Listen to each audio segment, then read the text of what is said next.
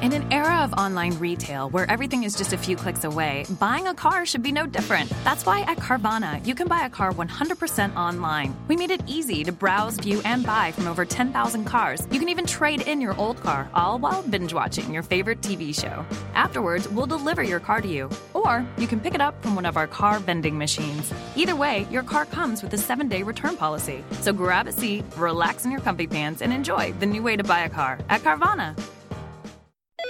Thanks for calling Toyota. This is Jan. Hi, Jan. I heard Toy-Odathon is on. It sure is. Perfect. I'm getting a head start on my list for Santa. Well, we've got great year-end deals on Camry, Highlander, RAV4, and more. But what kind of toys do you have? It's actually Toyotathon, not Toyotathon. We have great deals on vehicles, not toys. I'm sorry, sweetie. Okay. What can I get for $5? Current offers end November 30th. Toyotathon ends January 4th. Participating dealers only. Toyota. Let's go places.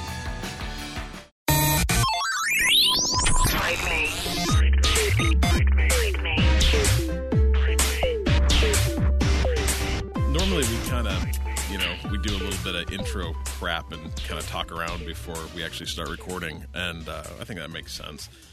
So today, this is episode 42, and Adam and Dylan both decided this would be a great week to leave me here by myself. So I was smart, and I found someone else who knows stuff about video games, and I called him on Skype, and we're talking now with my friend Hans.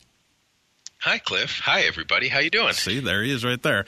Now, he not only is I've known Hans for, maybe 10 years now? Oh, at least. And we've been in the same state a bunch of the same times, but have never actually been in the same place in the same state a bunch of times. Yeah, you're one of my internet friends. Exactly, yeah. We met because we both like Disneyland a lot, and that's an okay thing. It is. Yeah. So I guess we could shout out. We'll give a shout out to Subsonic. So go to subsonicradio.com. It's all Disney music all the time. And we've been hanging out in the same, kicking back old school. We used to hang out in the same MIRC chat room, or just IRC chat room, I guess. And now it's moved over to Slack, so we're keeping up with the times. Yeah. It's been a thing, although I just lost my Slack connection, so there's that. Did I lose you? No, I'm still here. Oh, hey, good. Well, that's great. So Subsonic Radio is pretty awesome. If you like Disney music, it's, there's over 200 hours of different tracks of on-ride audio and stuff, so yeah, go check it out. I've got to assume, that we found out, the Venn diagram between people that listen to our podcast and people that like wrestling is like a circle. And so I'm assuming that, the people that like our podcast and that like Disney has got to be, they got to touch a little bit, right? You would imagine, the gaming, wrestling, Disney circle. Disney community. Yeah, it kind of, we'll pull it all together. Yeah. I think it's good. Anyway, we're going to kind of do the same thing that we normally talk about, except we're going to do a big break in the middle where Hans is going to talk about the amazing arcade he has in his house that has how many machines do you have now working? Oh, working 20. Which is, I think, bigger than the arcade at my mall when I was 15. So, that's not shabby in any way. No, I haven't beat my Aladdin's Castle yet, but I'm close. I love it. Anyway, today we're also going to talk some news. Xbox One is getting keyboard and mouse support, which is awesome, I think. Maybe. People on the internet are unsure. Nintendo's killing the Miiverse, and that is breaking some Wii U games. Hans was telling me the Vive is actually getting a wireless adapter, so you'll be able to spin around in VR without running into stuff, in your cable, and then tripping over and hitting your head on your desk. I've seen it happen. Destiny 2 is out technically today, but since today's Tuesday and you're listening to this on Thursday, Destiny 2 was out 2 days ago, but it's still exciting. Yay! Right? And Twitch is doing some cool donation stuff to Extra Life for the next 2 weeks. And then we're going to talk about arcade games, answer some questions, and just have a lot of fun while we're here. So anyway, we're going to start with what we're playing. What have you been playing, Hans? PUBG. You guys talk about PUBG all the time. I'm big into that. Thank God you were here to talk about that because Adam's not. So I've been diving into the first-person stuff quite a bit.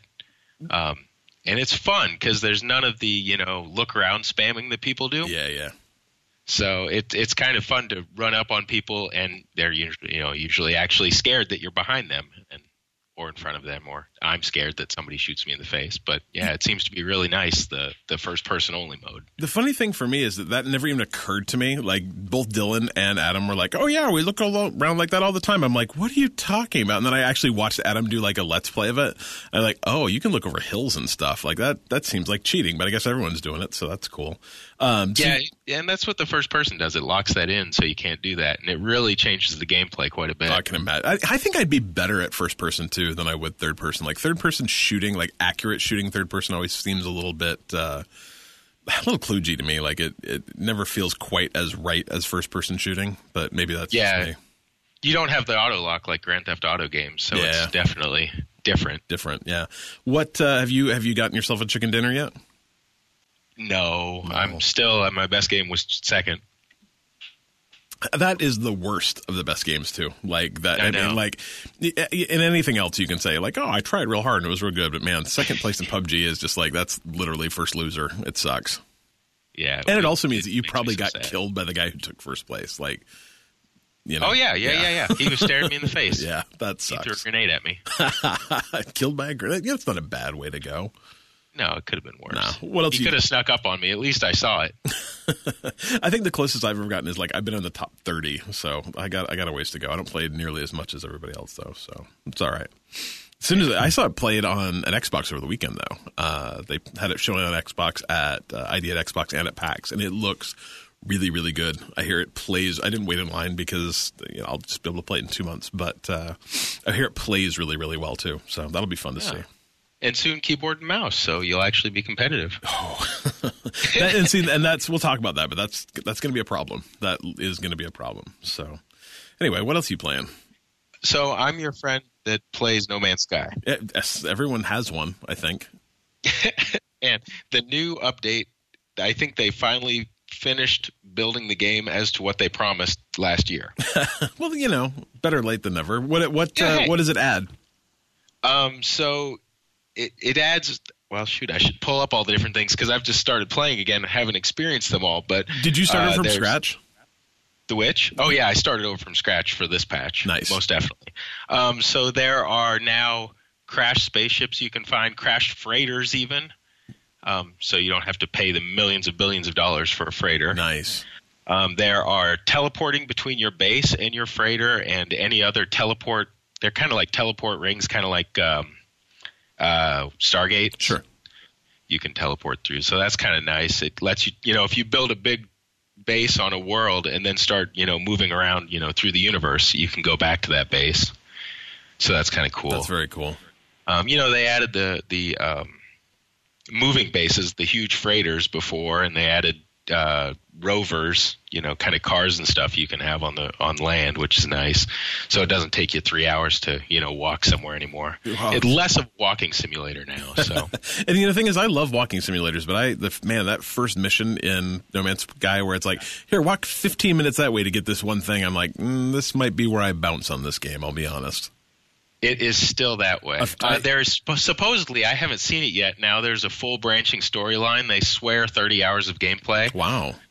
We'll see. Let's see. There are procedurally generated guild missions. I'm reading from the website now. Deeper interstellar trading. I haven't seen any of that yet, though.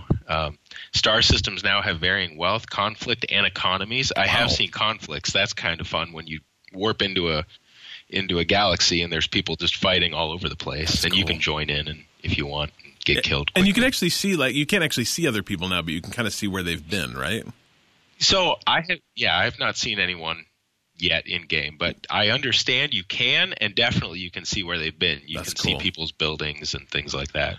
Yeah, No Man's Sky is this game. I think I'm happy I didn't play much until this point because I think it would have been a game that I could have bounced off real easy. I own it. I've owned it for probably 9 months, and I played 15 minutes of it. I was like, yeah, this is okay. I think I like Astroneer better, but I think they're finally got it to the point where I can hop back in and really enjoy it. You should give it a try. Yeah, I think you would. It might suck up a bunch of your life, but you might have to stop playing Witcher 3 for a while. Yeah, I stopped playing Witcher 3, but now I'm just playing Destiny more, so I don't know. And then with Destiny 2 coming out tonight, it's a problem. Yeah. A good problem. It is Great tonight. Problem. Yeah, I know, right? Unfortunately for you, it's like tonight at like you're Eastern time. So yeah, it's midnight for you, which is awesome because that's 9 o'clock for me. So I can literally actually play it tonight. Oh, lucky you. I know, right? Yeah. So now the next two things we've got a list obviously because that's how we do things around here. The next two you've played I really enjoyed. Like I don't think we've ever had what I've been playing this week that throws back like 40 years, 35 years. Yeah, probably 81, 83. Yeah. So Donkey Kong and Miss Pac-Man. Love it. We'll talk about why later, but this one of the collecting forums I'm part of. We every month have a high score competition, and last month's was Donkey Kong, and this month is Miss Pac-Man. That's amazing. I'm no good at either, but I like to pretend. So play. How far are you from like King of Kong guy? Oh my God! There are 5 separate levels in Donkey Kong. I have never seen the 5th. I don't think I've seen the 2nd. So. Yeah, love it. And Ms. Pac-Man, tell me what's the difference between Pac-Man and Ms. Pac-Man besides a bow? The mazes vary, and that's about it. That's it. So with Pac-Man, it's the same maze for 255 levels. With Ms. Pac-Man, it varies. Wait, is it really? Is it the same maze every time? Yes. Yes. He says questioningly. I've never. Yes, I'm pretty sure it is. I don't think that's true. Is it? Why would there be different levels then? You just beat the same level 255, 256 times? It goes faster. All right. Faster. No, I mean, to be frank, I've never gotten past like level 4 on Pac-Man either, so it doesn't really matter. When you have to pay quarters for them, it's hard. Well, at my house, you don't have to pay quarters for them. That's why I'm going to Hans's house. You just got to fly over. It's only like $350 to play all the Pac-Man I want. Exactly, right. It's not bad. All right, what else you got? No, it is. Miss Pac-Man added new maze designs. That's crazy. Yep. I like it. Pac-Man's fun. I'm terrible at it, but it's real fun. Have you ever played I want to say like Versus Pac-Man Versus? It's new. It's like in arcades now. I played GameWorks. The 4-player. Yeah, where you like really try fun. and eat each other. Yeah. Love that. Yeah, that game is really cool. If you get a chance, check that out. There's also now a what they call the world's largest Pac-Man, and it's a LED screen, probably 8 foot by 10 foot. Oh, that's cool. A few of my arcades have that here. You can also do Space Invaders on it. It's pretty fun. They're opening a Dave & Buster's here, and I hope that they've got some like GameWorks is okay here, but it's kind of like it's definitely gone downhill in the last 2 years. Just has less stuff. They ripped out a bunch of arcade and put in like a big, like I don't know, probably 40-seat like esports thing where you can go and play Overwatch, by the hour and that kind of thing. So they took out a ton of good games in favor of that. And so I'm hoping when the Dave & Buster's open that it's not that they've got at least some good arcade games. That'd be cool. Yeah, they'll have some. Dave & Buster's does a lot of redemption stuff too, which isn't as fun. But they'll have some of the new ones, the new Star Wars they'll have, and I bet you they'll have the largest Pac-Man. Yeah. GameWorks is the same thing now, where almost the entire downstairs is all just redemption stuff, and then the upstairs is really taken over by like games where you stand and shoot things with a fake gun, which is cool, but I can only play so many of those. So yeah. Oh well, what else you got? So the last game, I've been traveling a lot. When I travel, I like to play RimWorld, which is RimWorld. It's kind of like Dwarf Fortress. If you've ever played that, it's kind of like a top-down, you crash land on a planet science fiction simulator. Is everything shown by letters? No, it's actually it's not Dwarf Fortress in that. It's fully it's not the prettiest graphics. It's maybe a step up from 8-bit. If you've ever played Prison Architect, it's kind of in that vein. I love Prison Architect. So yeah, it's like that, but sci-fi futuristic. Very cool. So as a kind of a networky engineering kind of guy, have you ever played NetHack? Oh yeah, yes. Is that like? I've never played it, but someone told me, yeah, like you literally, telnet or whatever into a server and play it. I'm like, that could be pretty cool. So it is definitely it harkens back to the trade wars days of BBSs and things like that. Yeah, I like the idea. No, RimWorld looks really cool. I just pulled up the game for it. It looks fun. Yeah, I really enjoy it. It's a time suck. I think I have Let's go see how much time. You probably don't even want to know. It's terrible. Yeah, 82 hours into it. So 82 is not bad at all. Yeah. That's like a fifth of the time I've been to Rocket League. And this game looks way deeper than Rocket League. Yeah, things can go real bad real quick. So, it's got the AI you can kind of have it mess with you constantly. And it looks cool, though. It looks really cool. It does have a very Prison Architect vibe. And you're just trying to settle so you're on a sci-fi colony, you're just trying to settle it and make it better, I assume? You can do that, or the end game is to actually build a rocket ship and blast off. Oh, trying to escape your world. Yeah, there's a big tech tree. So that's fun. Well, it's overwhelmingly positive on Steam, and it looks like it's still in early access too, and it's only $30. That's not terrible for a game you can put 82 hours into. Oh, you can get it cheaper too during sales. Yeah. But anyways, what are you into this week? Will tell you. I've actually I don't even remember if I played. I was trying to figure out I must have played games last week, last Wednesday, Thursday, Friday, and I just don't think I did. PAX took up my entire Friday, Saturday, Sunday, and then I just recovered from it yesterday. Because it's huge. I looked and I walked. I mean, it's indoors. It's in the convention center in Seattle, and I walked 17 miles in 3 days indoors. It's crazy. Oh wow! Yeah, it's real big. So I played about 1 billion games at PAX. At least it felt that way. I came home and started going through my business cards. I'm I only played 10 games a day, but it feels like you play that many games because you're waiting in line and you're walking places and stuff. I think we're actually going to do a special PAX episode when Dylan gets back, because Dylan was there Saturday and Sunday with me, and so we'll do a big PAX rundown. But one that I'm going to call out right now, not only because it's a really, really fun game, but because the guys who make it are the most amazingly awesome, gracious people in the entire world, is a game that's out on Steam. It's at least on Steam and the Switch. It may also be on PlayStation and Xbox. It wouldn't shock me at all. It's called Death Squared, and it's a game that was designed to be a cooperative experience that you can that you and I could play with our kids, or that you and I could play with our wives, or you and I could play with our grandparents. It was designed to be very specifically a game where you take these two boxes and try and get them through, these series of obstacles and get them to these end pieces. It's kind of like Elo Milo, if you've ever played that, or just any of those kind of environmental, puzzle games.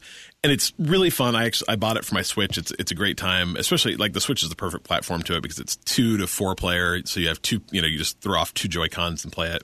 Really good time. But, I went up to these guys. I'm this is a really cool game. It's a really cool idea. Would you guys be willing to do an interview? And it's me. I'm not super outgoing.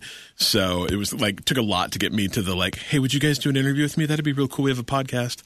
And they're yeah, of course. And they're from Australia. So first of all, they're these huge personalities. Of course, we'd love to do it. I won't go too far with that, but super nice guys. And so we start pulling out all of our gear, and it turns out I only have one microphone, and I think Adam figured I was good enough at this that I'd be able to do hey, I'll talk into this, and I'll push the microphone over to this guy, and he vastly overstated my ability to do an interview that way. And so the guy's oh, I brought all my gear with me. Do you want to use my microphone for this interview? And then we can have 2. I'm oh, that'd be fantastic. And so we get it all set up, and we're having a really hard time getting our recorder to work because it's so old. All the labels have been worn off the buttons. So Dylan's struggling with that. And we finally get it all working, and we do this interview, and it goes great. And he's I'm not going to be using this microphone at all today. If you just want to take it with you and bring it back. I'm I've met this guy 5 minutes ago, and he's yeah, just take all my stuff. It'll be fine. Just the most amazing, gracious, awesome, easy to talk to guys you've ever met. So go look at Death Squared and check it out. It's a really good, just family game. There's a single player. There's a co-op 2-player, and then also co-op 4-player. And there's 1 billion levels for each of those. Okay, not 1 billion, but 40 to 80. So check that out. I'm checking it out. Death Squared, really cool. It's real fun. It's just one of those games that, you're just going to sit down and play a couple levels and then go do something else. You'll come back the next day and sit down and play a couple levels, or, sit down and play for 4 hours. It's just that kind of game. It's really fun. The other game I'm playing is West of Loathing. Did you ever play Kingdom of Loathing, Hans? Back in the day? So I just pulled this up because I was that sounds really familiar, and it is Kingdom of Loathing. It totally is. So, I'm going to say Kingdom of Loathing was 15 years ago. I remember playing it when I lived in Michigan, which was 2001, 2002. These guys made a web-based role-playing game that was set in this kind of fantasy world called Kingdom of Loathing, and it was really well known for, first of all, it just ran in a browser, which at the time was crazy, and it was all written in PHP, which probably means nothing to except like maybe to you and me.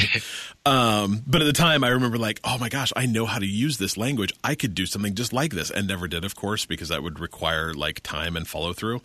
But it was this super fun fantasy game that, I mean, I think it still exists and people still play it. But it's just funny and kind of weird and whatever. And so the guys that made Kingdom of Loathing made this game called West of Loathing, and it's a cowboy game. And I'd kind of heard about it. It was kind of on my like, oh, I should pick that up eventually list. And then it came out and was on sale on Steam, and I never did it. And then it went up to full price, which is a whopping $15. And I'm like, I'll pick it up on a Steam sale. And then I played it at PAX, and in the 10 minutes I played it, I laughed out loud like 15 times. And so I figured that was probably worth it. And luckily it was actually, they were selling keys at PAX for $10. And so I picked it up, and I've played maybe 2 hours of it, and it is absolutely hilarious. It is so much fun. It's just goofy and just irreverent, and makes fun of, like cowboy movies, but also makes fun of itself and makes fun of all these weird tropes. It's really, really fun, but it's all done like, your character's literally a stick figure. I'm not saying that like they're badly drawn. I'm like, literally they are stick figures, and everyone in the game is a stick figure. There's no color in the game. Although the game does have a colorblind mode, and it's like literally the help is like, I don't know, try it. It might help. It's all black and white. It looks like someone drew it on a Sharpie on an 8.5 by 11 piece of paper. But it's also really well animated. It's got turn-based combat. It's a ton of fun for like, I think it's on sale again on Steam now for like $11.50. It's totally worth $10, $12, $15, whatever. And they said, I think it's like a 10 or 12 hour game. So you'll kind of get your money's worth. So West of Loathing is a ton of fun. So I would recommend that. I just bought it while we were talking. See, I got Adam to buy an Xbox last week. I got you to buy a West of Loathing this week. Everybody wins. I'm just there. Literally, we went to the Campo Santos booth, the folks who do Firewatch, and they had a deal where if you could bring a friend with that had never played it and introduce them to Firewatch, you could get this patch. And I'm like, what if I bring my podcast to you and tell you about the 15 people that have personally told me that they've bought Firewatch because you won't shut up about it? Like, can I get a patch? But apparently no, you actually had to bring a human with you. So it is what it is. Aww. I know, right? It's okay though. It was super cool. I bought the map from the game. So you haven't played it yet, but in the game, you pull out this map, and that's how you navigate. You've literally got a map and a compass. And I actually bought the map from the game as a printed thing. I'm going to hang up in my office. I'm very excited about it. So, oh, that is cool. I like it. Anyway, Dylan's not here, so there's no one to say news, which I'm sure is going to be disappointing to everyone who loves Dylan saying news. But I guess just pretend, or maybe I could, copy and paste that out of last week's episode or something. I don't know. It sounds difficult, but we're going to talk about news now. Keyboard and mouse coming to the Xbox One, which is crazy. It's a big Microsoft. Like, Microsoft is pushing this. They want developers to start adding keyboard and mouse support to the Xbox, which, I don't know, could be interesting. What do you think? Well, I don't know. We'll see. I mean, I think they actually in an interview were saying that it's definitely coming, but they have to be very smart in how we do it, right? Because we all know, keyboard and mouse is going to trump anyone using a controller. I mean, personal opinion, I guess. But I think that is 100% true, depending on the person using a controller. Like, I used to be really good mouse and keyboard player, and then I sat on consoles for like 5 years, and now I'm real bad at it. So, I mean, yes, but yes. Yeah, we'll see. They're tweeting about making sure it all runs properly, so and have different multiplayer pools maybe, which be interesting. With some games you might sit there in the queue for 10 minutes waiting. Older games maybe. Yeah. Splitting that pool. I mean, what could be really cool then, though, is if they were able to take those people that were using mouse and keyboard on an Xbox and introduce crossplay for, say, a game like Destiny, just because it's kind of top of mind right now, where right now there is no crossplay between Destiny and Xbox, and it kind of makes sense because just the difference. I mean, like, you just can't play in the Crucible with half you being on a joystick, or I'm sorry, a gamepad, and half you being mouse and keyboard. But if they could open up those Xbox players that wanted to play mouse and keyboard and let them queue into, games like Destiny or Overwatch, or obviously you probably are still at some like theoretical advantage where a PC player playing Overwatch on a high-end PC with a high frame rate monitor and video card in theory has an advantage over an Xbox player who's probably playing at a locked 60 frames a second on an Xbox. But if maybe let those both queue into quick play mode together, like that would just make a way bigger amount of people that would be able to play together. That'd be pretty cool. That's interesting. I hadn't even thought about that aspect, the monitor refresh rates. But, my godson, he went out and bought a CRT TV to play Smash Brothers on because he needs that sub-second timing, or he says it helps, I wish there was a way to like empirically test that, because maybe it's just people that are better than I am, people that can play Overwatch at that level where having 30 versus 60 versus 120 versus 144 versus whatever matters. Like my reaction times are so terrible as a slow old 40-year-old that it just doesn't matter. So maybe it's Agreed. The young kids these days, but I think it would be, to me, anytime you can let more players play together in multiplayer games, the better off everybody is, because it just gives you a bigger player base. It gives more people to queue, makes wait time shorter, keeps games alive for longer. Not that Overwatch has a problem with that, but you hear about a lot of games that only have 5,000 people playing. If you can introduce another 5,000 from somewhere else and let them play together, all of a sudden that's a big deal. So most definitely. Yeah, we'll see. And I think you could even, you introduce a whole new genre of games to the Xbox, right? I remember when StarCraft came out on the Nintendo 64, and it was terrible. Oh, yeah. Now that you have a mouse and keyboard, you could put StarCraft out. Diablo might be easier to play, things like that. Just, Civilizations, why you'd play it on Xbox, I don't know, but you could, it's... Diablo on the console is amazing, actually. It doesn't seem like it would work at all, but it's amazing. It might actually be better than on the PC, I'll be honest.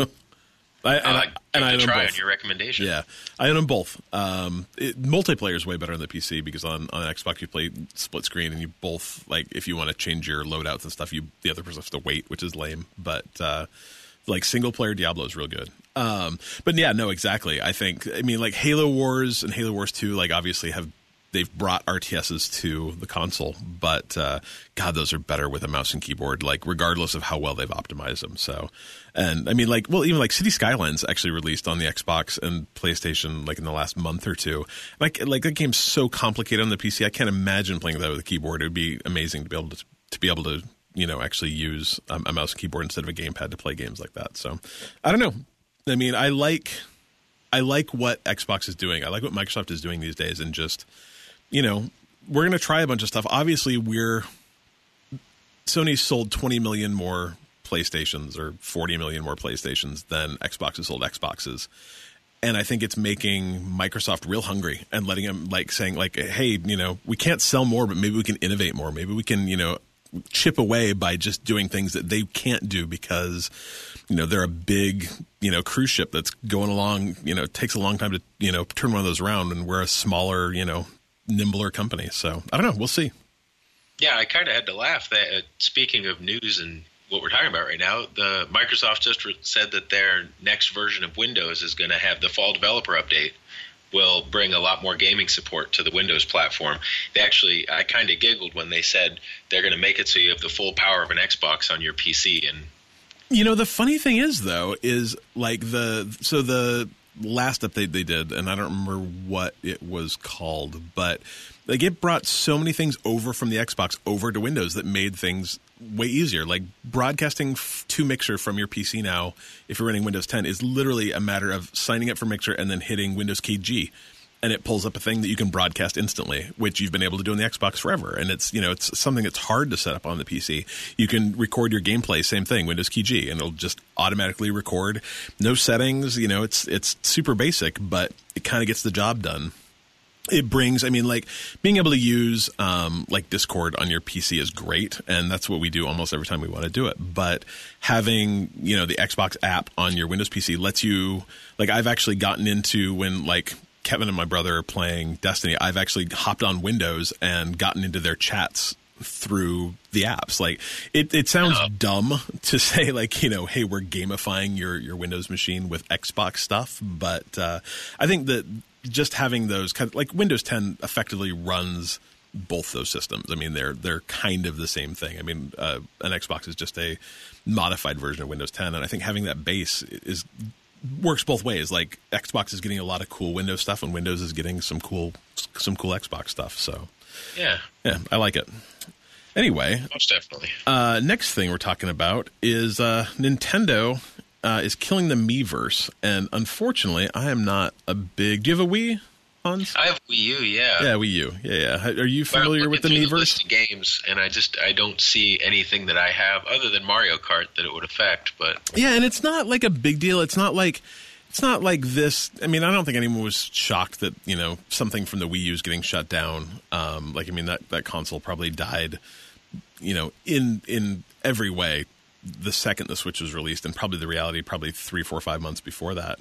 But it's something that we don't think about enough, that these services that live outside of our consoles that we come to rely upon go away at some point. And so, you know, things that you've always been able to do, you won't be able to do anymore. And it's you know, like Mario Kart, they're saying you won't be able to share your gameplay videos to YouTube anymore because that was part of the Miiverse. And that's strange, and it's not, you know, it doesn't, obviously it makes the game still play, but you also kind of wonder, you know, for how long is that, you know, you're still going to be able to do that? Or like Splatoon, again, it's not a huge deal, but you won't be able to share the drawings, which is like a pretty big, like, I don't play Splatoon. I've played Splatoon 2 a little bit, but the drawings are something I'm seeing all over Twitter now, where you can make these little custom drawings and put them places. Like, it's a big part of kind of player communication in a world where you can't really talk with each other. But it also makes you wonder, you know, how much longer are you going to be able to play Splatoon on your Wii U? You know, at some point in time, there's a server that connects you to other people. They don't keep those alive forever. You know, when does that go dark now that the Wii U is kind of a dead system? And, you know, just, you know, little things, Super Mario Maker, like, you can no longer comment on shared levels anymore, which is, you know, as a content creator in Super Mario Maker, like, I've got to think that is something that really would drive you forward. Like, you don't just make levels for Mario Maker and throw them into a vacuum and hope someone like him. You probably kind of feed on, you know, what people are saying about your stuff. Oh yeah, it's definitely the reactions and things. Yeah, you know? And I mean, Mario Maker's not an old game. That game is maybe a year old, maybe. And I mean, the presumption is that's going to come out on the Switch, but it hasn't yet. There's not been any announcement for it. So, you know, that unfortunately is killing off kind of a very, very cool, very, very innovative game that, you know, I think you're going to see content kind of dry up for, which is a shame. My kid still plays all the time. So, you know, a couple little things for Super Smash Bros. You know, where it'll show actual users post in the background of the fight. Again, you won't be able to do the replay videos. Xenoblade Chronicle X, the report feature is gone. I have no idea what that means, but, you know, it's they said it's going to affect, I think, about 100 games overall.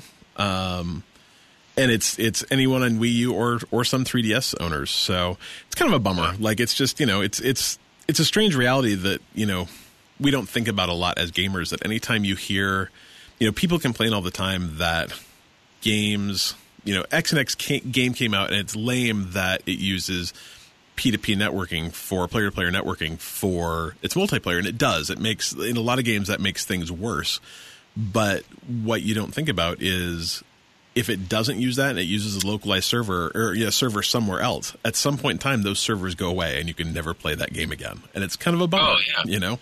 So actually, I've been reading about this group of gaming historians at the Internet Archive that are looking at games like World of Warcraft and Ultima Online and trying to figure out how they can preserve those, you know, for that very reason, right? You know, no one knows what WoW Classic looks like anymore. Yeah. Well, and I mean, the reality is the couple of people that do and have tried to bring servers back on get shut down by WoW because it becomes this weird, like, intellectual property versus, archiving versus them not wanting you to play on old stuff. They want you to play on the current stuff. And it's kind of a minefield. But I mean, whereas the Nintendo and the Super Nintendo, almost any game, I mean, all the games that were officially released and a huge amount of games that were never officially released are just a matter of getting a cartridge, plugging it into a thing and dumping the ROM, and all of a sudden that ROM can be shared everywhere.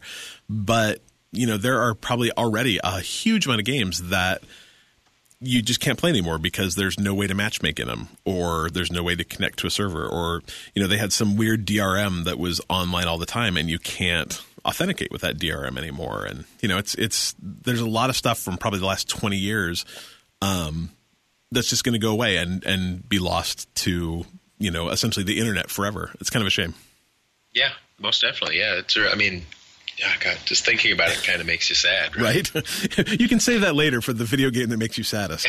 Oh, hey. It's perfect. That's foreshadowing for those of you that missed it.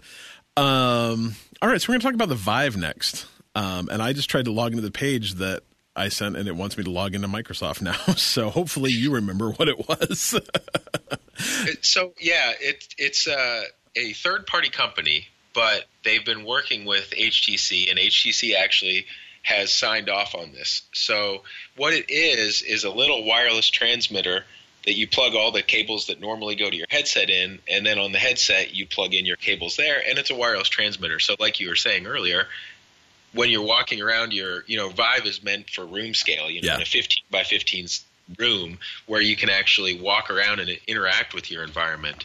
And my buddy has one of these. I've spent hours inside of Vive. I've spent hours inside Room Scale. The Rick and Morty game is actually really amazing. That's great. But one of the things I find out is that, I'll turn around quickly and I'll almost trip over all the cables. Yep. So this is supposed to fix that, right? So there will be batteries in it, so it'll only be a couple hours, but really probably shouldn't be in a VR chamber that, for more than a couple hours at a time anyways.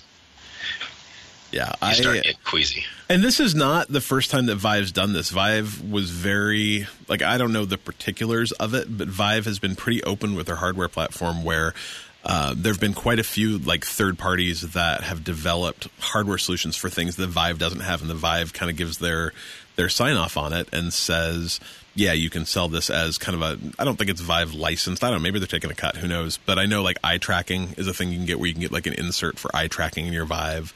And it's a third-party solution that they just happen to support. So I think it's a cool thing. And like I was telling you, I don't have a Vive, unfortunately. I have an Oculus. But I got to assume that if this tech works, that it's going to be everywhere pretty soon. And the next generation, I would gather, is going to be all wireless. So do you have any idea how it works? Is it just a little transmitter and a little receiver that sets up kind of like a wireless network? Or?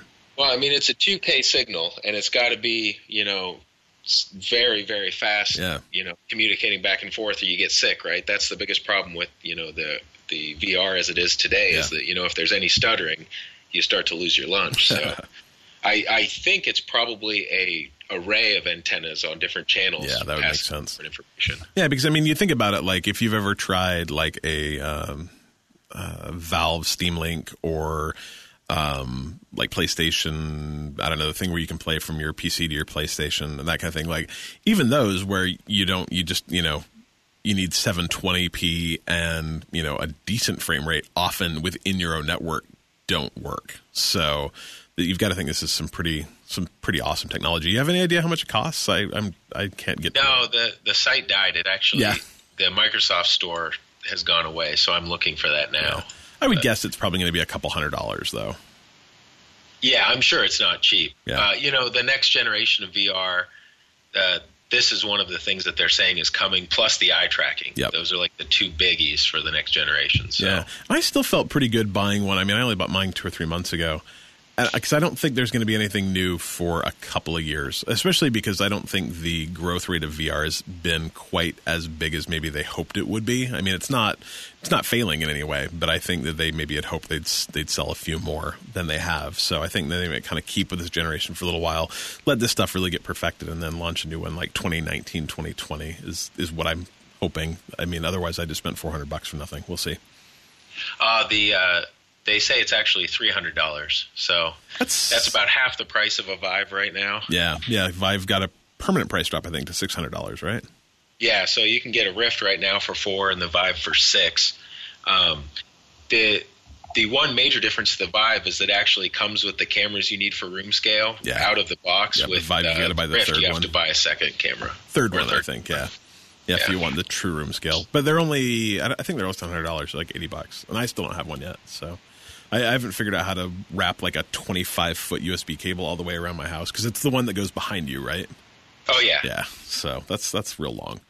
But whatever, maybe eventually. But I mean, like I've said, we've said this before, like if you haven't tried VR, like find someone who does it, or find someone who owns one, or go to a mall. Like all the malls, a lot of them nowadays have like Vive. You can pay by the the minute or the hour or whatever to try. Or like the casino by us has like a big room scale, like where I think you actually wear them in a backpack and do them. It's VR is amazing. It's absolutely more incredible than you could ever imagine. So try it out. All right. Destiny 2. Like, if you're listening right now, it's out. Right now. It's been out. For us, it comes out for me, it comes out in 4 hours. For you, it comes out in 4 hours, too, I guess. Yes. Yeah. Yeah, just about, yeah. About 3 hours and 45 minutes I could be playing Destiny 2. God willing, I will be. And that's awesome. I'm super excited. I think it's probably one of the most anticipated games that anyone I know has been talking. Do you play Destiny? I have never played Destiny, but now that it's going to be in Battle.net and Blizzard's, releasing it, I'm going to definitely give it a try. It's so fun. And if you play it, like I'm buying, I've got the PS4 version pre-ordered because that's where everyone I know is playing it, and the PS4 has some kind of exclusive content crap and that kind of thing. But I think I might be buying eventually the PC version of it too, because I hear it's absolutely phenomenally gorgeous. It runs the console versions are obviously 1080, but then are 30 frames per second locked, just because nothing's powerful enough to handle all the game logic. It's not that they can't be pretty enough, it's that there's a lot of game logic and physics that their CPUs just aren't powerful enough to handle. So they've locked it at 30, but the PC version is has an unlocked frame rate, so you can play essentially as fast as your monitor can refresh.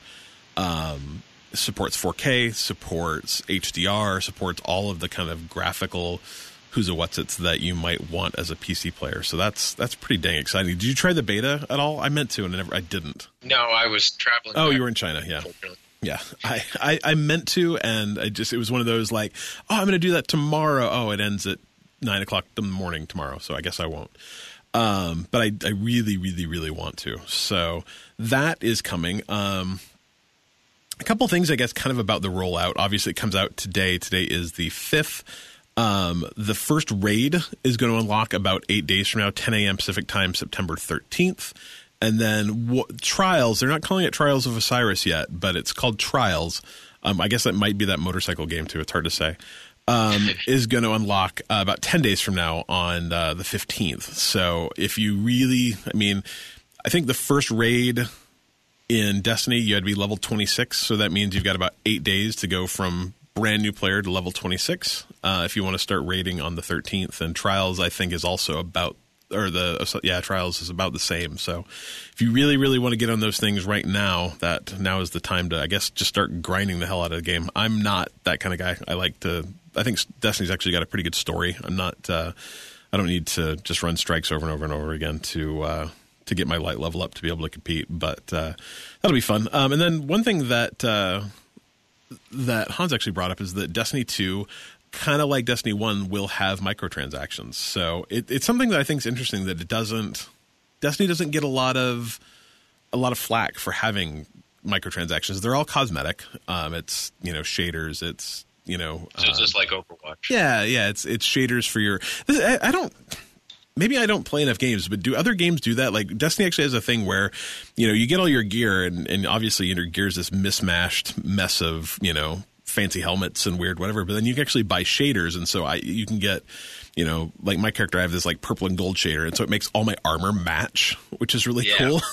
And World of Warcraft does that now. Yeah. And I'm like, that's so cool. And I have like maybe 5 or 6 different ones. And depending on what armor I'm wearing, I go in and switch them out every once in a while. For some reason, mine are all purple. I don't know why. It's probably just the character I play, but, that's kind of cool. So you can buy different shaders. I think you can buy different like spaceships because your spaceships don't matter. They're just, it's essentially how they look on the loading screens.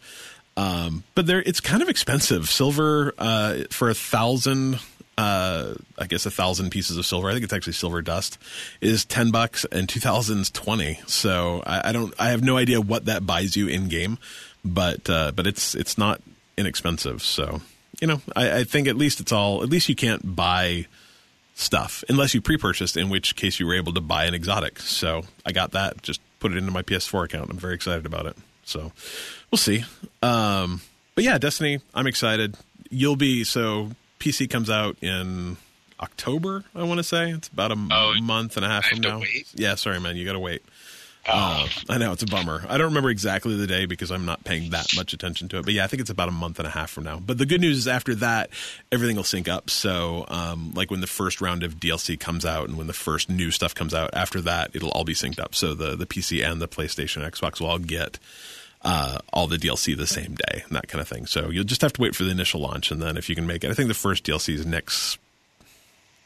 might be this fall. I don't remember. I bought it already, so it'll just show up for me. But nice. it'll be the synced internet up. says October 24th. October 24th sounds like a fabulous date. Unfortunately, I can't type as much as I normally do because Adam's got so much crap in the way. I can't actually get to my laptop. So you can be my Google for me. It's perfect. This holiday season, it's all about the bedroom. And Casper's Black Friday sale has up to 30% off everything you need to make your bedroom your happy place. Only Casper mattresses are made with 86 supportive gel pods to align your spine and eliminate aches and pains. And Casper bed frames are made from the highest quality materials. Give the gift of a better bedroom. Save up to 30% during Casper's Black Friday sale on now at Casper.com. Terms and conditions apply. See Casper.com/terms for more details. For over 30 years, Lexus has been celebrating driveway moments. But this year, Driveway's hosted some new traditions, like graduation parades and birthday parties. Celebrate the season with the Lexus December to Remember sales event. Find exclusive offers on our most popular models with contactless delivery. Now through January 4th. Experience amazing at your Lexus dealer. Click the banner to discover more. Twitch had I just got back from PAX, and Twitch had a huge presence at Twitch. It makes you want to be like a Twitch, what do they call them when you are a fancy Twitch person? Either way, they have this massive lounge that's full of drinks, and you're on the outside looking in at all these cool Twitch people that have chairs to sit in while you've been standing up for 9 hours. It makes you want to up your Twitch game. Do you stream at all, Hans? No, I've never really done that. A little bit on Facebook when Overwatch started, but I'm not good enough to show anyone what I can do. So. Neither am I. It doesn't stop me from doing it. I did my Facebook does that what you did last year kind of stuff. Today was actually the first day I tried to stream Overwatch on Facebook, and I had no idea what I was doing, but I did manage to stream 15 seconds of the intro screen to Overwatch to Facebook and confuse a ton of people. So that was cool. Well, hey. Yeah, right. And unfortunately, I don't use Twitch. When I stream I stream to Mixer, but Twitch is actually doing a cool thing from today, the 15th or the 5th through the 19th of September, where if you I'm going to pull this up so I can talk semi-intelligently about the way that Twitch works. For every time you give a person that you're watching when you cheer, I believe is what it's calling, and so I believe that actually costs money. Hopefully there aren't too many Twitch people here that are going to call me stupid. I apologize now, but if you cheer for someone and use the hashtag charity when you do it, so you're cheering bits, I guess. Twitch will donate a certain amount of money to Extra Life, which is the charity that we're going to start raising money for in November. The big things in November. We're already doing some fundraising. So if you're interested in Extra Life, it helps children's hospitals. Twitch is doing this thing. They're going to donate up to $200,000, which is a ton of money to help these sick kids in hospitals all over the United States get better and just be happier. Being a kid and having cancer sucks. And so anytime, or whatever, anytime we can make life better for these kids. It's a great thing to do. And so now you can not only support your favorite streamers, but with a little bit of, this money being kicked in from Twitch, you can actually help them raise, like I said, up to $200,000 for Extra Life, which is just a terrific charity. So if you're into Extra Life, we do have a team that we already have, 5 or 6 members for. If you'd like to play in November, you can go to our website. On the kind of right-hand rail side, there is a link. You can sign up to be one of our Extra Life people. And I think it's November, let's say 5th and 6th. 4th and 5th? The 4th is the day the website says. Perfect. That seems very logical then. So it's a Saturday and a Sunday, the 4th and 5th. We're going to play video games for 24 hours straight. And I get real loopy about hour 21, and we're going to live stream it. So it's like seeing Cliff drunk, but he's not. It'll be fun. Why do you think Twitch is doing it so early? It's Extra Life is actually a thing that goes all year. Like their big event is the one in November, but they actually do it all year long. There's no requirement that you even do it on the 4th and 5th. They do it all year. So let's see. I'm trying to see if I can see how much they've raised. I mean, the top fundraiser for this year has already raised $50,000. They don't have a running total, but I mean, they often have raised millions of dollars from charity streamers and that kind of thing before it actually starts. And then, the 4th the 4th and 5th will be their big days. Why they're doing it now, I can't say, but I don't know. It's probably if you really look into it and you want to be real cynical, it's probably like the end of their financial quarter, so they can donate $200,000 before the end of September. Like they can write it off their taxes or something. It's probably something dumb like that. It's okay. Right? Hey, so while you're plugging charities that help sick kids, yes, I would plug one that I donate to quite often called Project Pinball. Oh, very cool. I'm not familiar. Talk to me. So Google it, Project Pinball. What they do is they go around to children's hospitals and put pinball machines in the lounges of the children's hospitals. How cool is that? So, the kids, have a chance to get away, play some pinball. I know Extra Life, and I know actually PAX or Penny Arcade likes to do consoles and Child's stuff. Play? Yeah. Yeah, Child's Play. But Project Pinball actually goes in. They buy, honest-to-God, real pinball machines. Oh, that's awesome. Put them in the hospitals for the kids. So, and when you donate, every few months they have a sweepstakes. You donate, and you could actually win your own pinball machine. Oh, that's super cool. That's awesome. Yeah, they 25 pinball machines in 23 children's hospitals. And, the funny thing about pinball is I don't want to say that pinball's dying, but pinball definitely has – there's less of them now than there used to be. I remember pinball being very much a thing that you used to see all the time. And but like my kid is 10 and he goes up to a pinball machine. He's like, oh, this is awesome. And I know exactly how this works. Like there's no learning curve for pinball. I mean, there's a learning curve to be good at pinball, but just to like sit up and play it, and they love it. They love the bells. They love the whistles. They love, the balls going crazy and multi-ball. Like that's awesome. That's a super cool thing. I've never heard about that. I'll put this on our Facebook and Twitter when we launch, because that's a really cool charity too. I like that a lot. It is. And pinball is coming back. We can talk about that later, though. All right. Pinball is having a huge resurgence right now, and there's a lot of new games being made, every month. So I love pinball, and that's actually where we're at. So, like we said earlier, Hans has a huge arcade in his basement. It's the most amazing thing in the world. Like it's cool enough that I literally have given some very, very serious consideration to early next year, maybe over the summer or something, like buying a plane ticket for me and my kid to fly out and see this thing, because it's amazing. Do you want to? Why don't you just tell us about your stuff, man, because I think it's awesome. Well, so about 10, 12 years ago, I had an opportunity to buy Pac-Man. My boss at work actually said, hey, I have a Pac-Man. Do you want it? And I said, yes, because, what kid didn't see Silver Spoons that's, about 40 years old, and, we saw him riding around the train and saw the line of video games in the back, or we watched Terminator 2 or any of the other movies where kids are playing video games. Or playing video games yourself. And that was, my dream was always to have an arcade in my basement. And so he said, do you want a Pac-Man? And I said, yes. And that was a terrible thing to say, because it led me to spending a lot of money and a lot of time. But so I got that, and come to find out that he actually and another coworker of mine collect and restore pinball machines. And they each have about 40 pinball machines in their basement. So they're much better than I am. That's a space commitment. Yes, it truly is. Actually, the one guy, he has 42 machines, and he had to have a separate 100-amp power feed to his basement for it. But anyway, so I started collecting slowly. I found that if you bought, you watch Craigslist, you watch, now Facebook Marketplace, there are forums, and actually as the internet and all the social media has really come about, it's been easier and easier to find these games.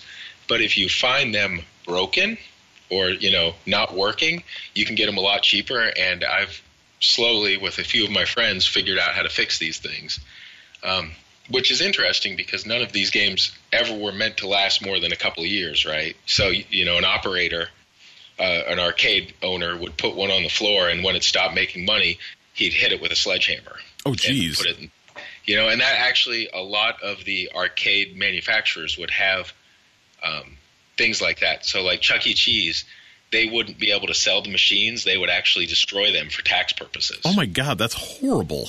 Yeah, so it's terrible. Well, it really is. That makes me so sad. Yeah. Crazy. So, over the last 15 years or so, I've collected a pretty good collected a collection of pinball machines. Do the list, because this list is impressive. Like, these are, if you're my age, in your late 30s, early 40s, like, these are the games that you grew up going to the mall and playing. Okay, so I'll start at the older stuff. So, like I said, my first was a Pac-Man, and it'll also play Miss Pac-Man. So it's a combo, Pac-Man, Miss Pac-Man. I've got a Galaxian, which a lot of people don't remember Galaxian, but it was the precursor to Galaga, which a lot more people remember. Sure.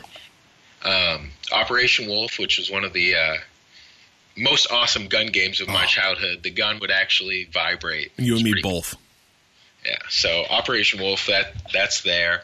I had two of my favorite and my what we call Grail games I was going to have at any cost. I have a Star Wars Vector, which was the first game to actually have digitized speech from something. And in Star Wars' case, it was from the movie, right? That's so you actually cool. have voice from the movies. And I have a Tron. And you're a big Tron guy, like you're a big movie fan too, right? Yes, yeah. So that Tron and Star Wars and Ghostbusters, those were movies that the war games kind of led me, or let's see what else. Games like that, kind of led me on this weird pop culture path. Love it. But so Tron, let's see. I've got a bunch of Nintendo games. I've got an Excite Bike stand-up. I've got a Donkey Kong, a Castlevania, a Super Mario Brothers.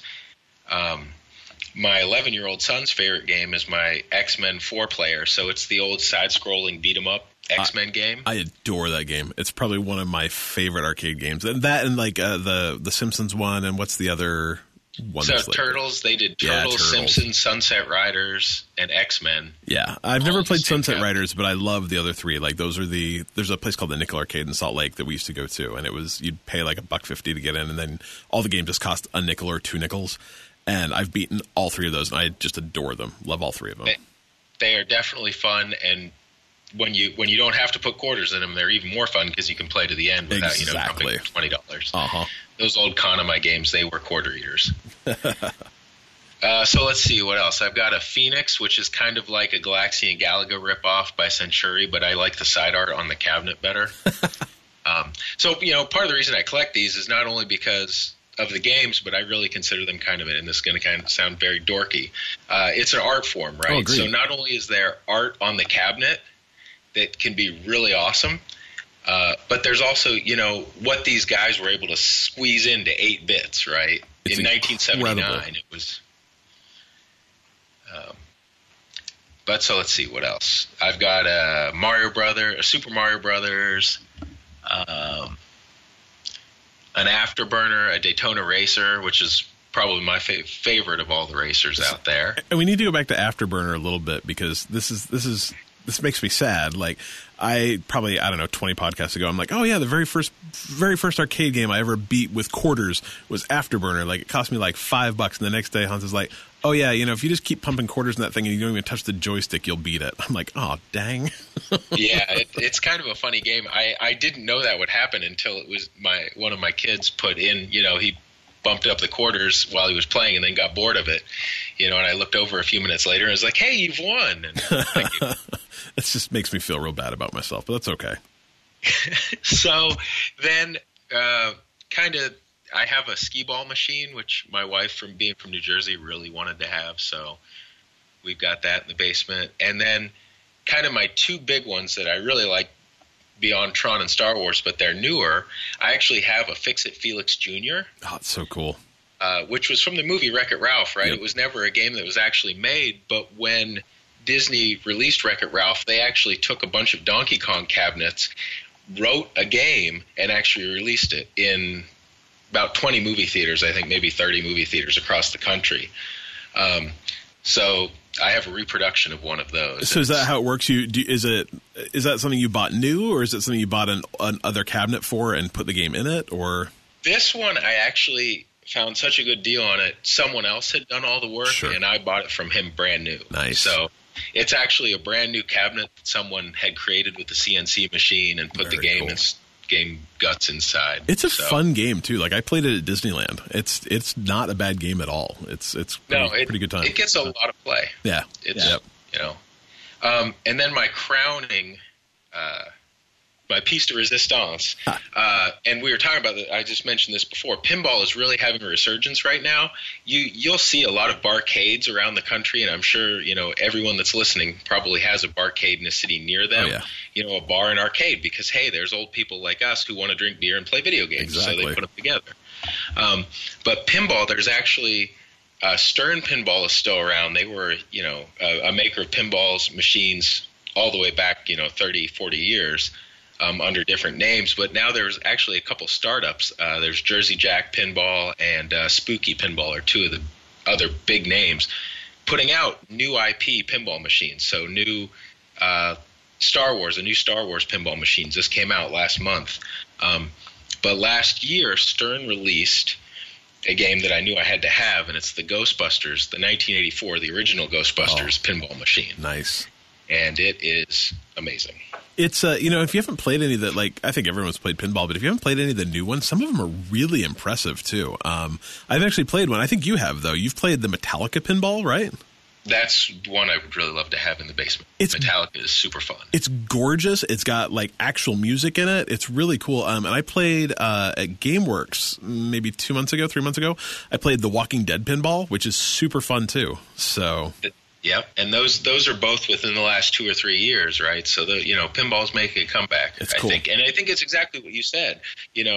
My son was the same way. He walked up to it, and it's kind of the way I was when I was a kid. I mean, I love my video games, but pinball, it has the video aspect, it has the sound, it has a million blinking lights, yep, and it has ramps and balls and just a lot of mechanical movement. And well, I think you can go from being, I want to say mediocre, but you can be a very beginner pinball player, and without spending like a million hours doing it, can get decent. Like you can get to the point where you can feel good about, oh man, I can play that game for 5 minutes, or I can play that game for 10 minutes, and maybe you're not getting 1,000,000 points, but you're keeping the ball out and, having fun, and you realize like, oh man, I got an extra ball this time, and multi-ball, and like there's just so many like multipliers and fun things that you can do that you can feel really pretty good about where you get to as a pinball player. So it's a fun game. And I mean, I think that it just ramps up from there too. Like you can be a really good pinball player if you really want to dedicate some time to it. So yeah, I wish I was good. Right. I mean, I have a pinball machine. I've played hours and hours on it, but I'm still mediocre. Yeah. But I have friends that will play. You say I'm right with you. 5 or 10 minutes, on one credit. I feel great. I'm good for. Yep. Some of my friends will play 45 minutes on a credit, and have a 1 billion point score plus, and it's kind of. I'm never going to be that good. No, that's crazy. But I like to watch and pretend. Right. So what's your favorite pinball machine besides your Ghostbusters? Besides Ghostbusters, yeah. Actually, so it's really funny. This guy in his basement over the last 2 years has been developing a pinball machine. He actually had a Dolly Parton pinball machine, and he ripped it to pieces. And he had a CNC machine at his day job and created a whole new play field. And it's called Total Nuclear Annihilation. And Spooky Pinball, just 3 or 4 months ago, said they're actually taking this guy's design out of his basement and publishing it. And that's now awesome. They are in pre-orders right now, and I think they've sold more than 500 at this point. I mean, the list is getting huge. That's crazy.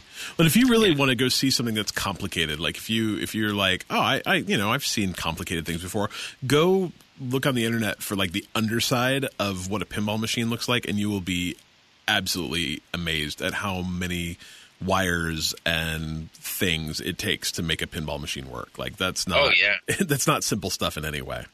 And it's interesting. The new ones aren't even half as cool as the ones from the 70s and 60s, the electromechanical ones. Yep. You get under there and there's rotors and sparks flying as connections are made. And it's pretty incredible to watch those old ones. My son will actually, he loves, we'll go over to my friend's house who has all the pinball machines, and he'll have him actually lift up the playfield just so he can watch what's going on in the inside. That's so cool. Have you ever lit a game on fire yet? Luckily, no, I have not. I have a lot of the games that have come in, I've seen where there have been fires, or, a wire will burn up and stuff. Over time, the wires will get oxidized and not pass as much electricity, so they actually have to pull more electricity from the power supply, and that slowly ramps up over time and then burns out. It all goes back to the fact that these games were never meant to last more than a couple of years, and I'm, trying to keep 20 TVs, basically 30-year-old TVs, yep. Plus all the electronics inside the game. That's crazy. So if someone wanted to get into collecting these things, you said earlier, like watching Facebook, or Facebook Marketplace, watching Craigslist, that's a good place to get started buying stuff. What kind of skills do you need to repair one and keep these things running that obviously were not meant to be? So a soldering iron and a voltmeter are your two best friends, right? So there's a lot of levels of skill, and thanks to the internet, there's a lot of people that can help you. Nice. There's a lot of forums that'll help you. There's a lot of people that you can, if you honestly want the game but don't know how to fix it, you can send your boards away. Someone will fix it for you, send it back. You just have to plug it back in, and it works. Nice. The TVs are a little bit of a crapshoot sometimes, as it were. You can sometimes send the boards away that fix and have them fixed. But, if the guns on the TV are starting to go, you might actually need to replace that. Sure. However, there are a lot of people, and there's a lot of websites, if you you can troll Goodwills and look for old CRT TVs, and there are websites that will list compatibility with your, the guts of the arcade game that you can just swap the tube out for. Nice. But it's all skill levels, right? Yeah. So you can start – practice soldering if you're going to get into it. You'll be doing a lot of that, it's all, DC power, most of it. So, just have a good voltmeter, be able to trace wires. If you can read a schematic, you're there. Right? Halfway there at least. That's cool. Yeah. Yeah. It's my dream. Like I don't want a million. I just want like one, like just one. I don't have a ton of space. Like we don't have basements here much in Seattle. So I can't make like a cool, basement arcade, but I'd love to have one in like my kids' playroom. I think it'd be a good time. So someday. So I don't know which one yet. I have to figure it out, or maybe I'll just like cheap out and make a MAME machine. We'll see.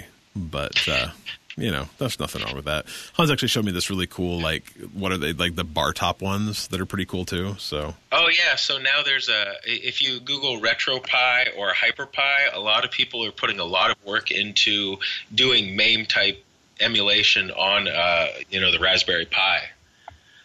You can do things like that. That's really fun. And then you can actually have kind of like an IKEA arcade sent to your house. You could get a full size if you wanted, but you could also get one like you just said, the bar top that's just sit on your counter. And they're not super expensive, like a couple $100, between maybe a couple $100 plus a couple $100. I don't know. I priced it, but I don't remember exactly.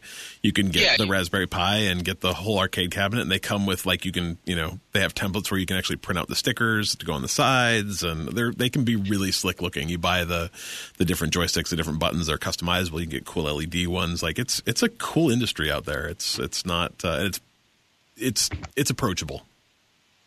Yeah, most definitely. I mean, if people want to talk, I'd be happy to hang out in the Discord room and talk arcade games and how to get into it all day long. Hell yeah.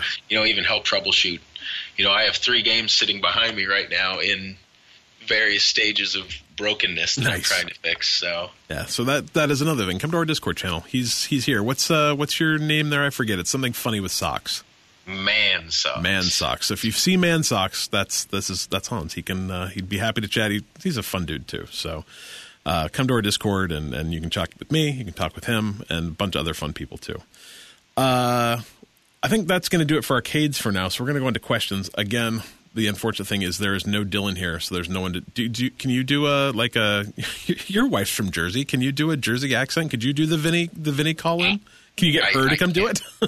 I can't. I don't want to step on what's already that been would laid. That would be a terrible thing to do. Terrible thing to do. Anyway, Vinny has questions. Vinny's question for this week is, and this is a good tie-in for what we've done today. What existing game franchise do you think would benefit most from a VR standalone game? What do you think?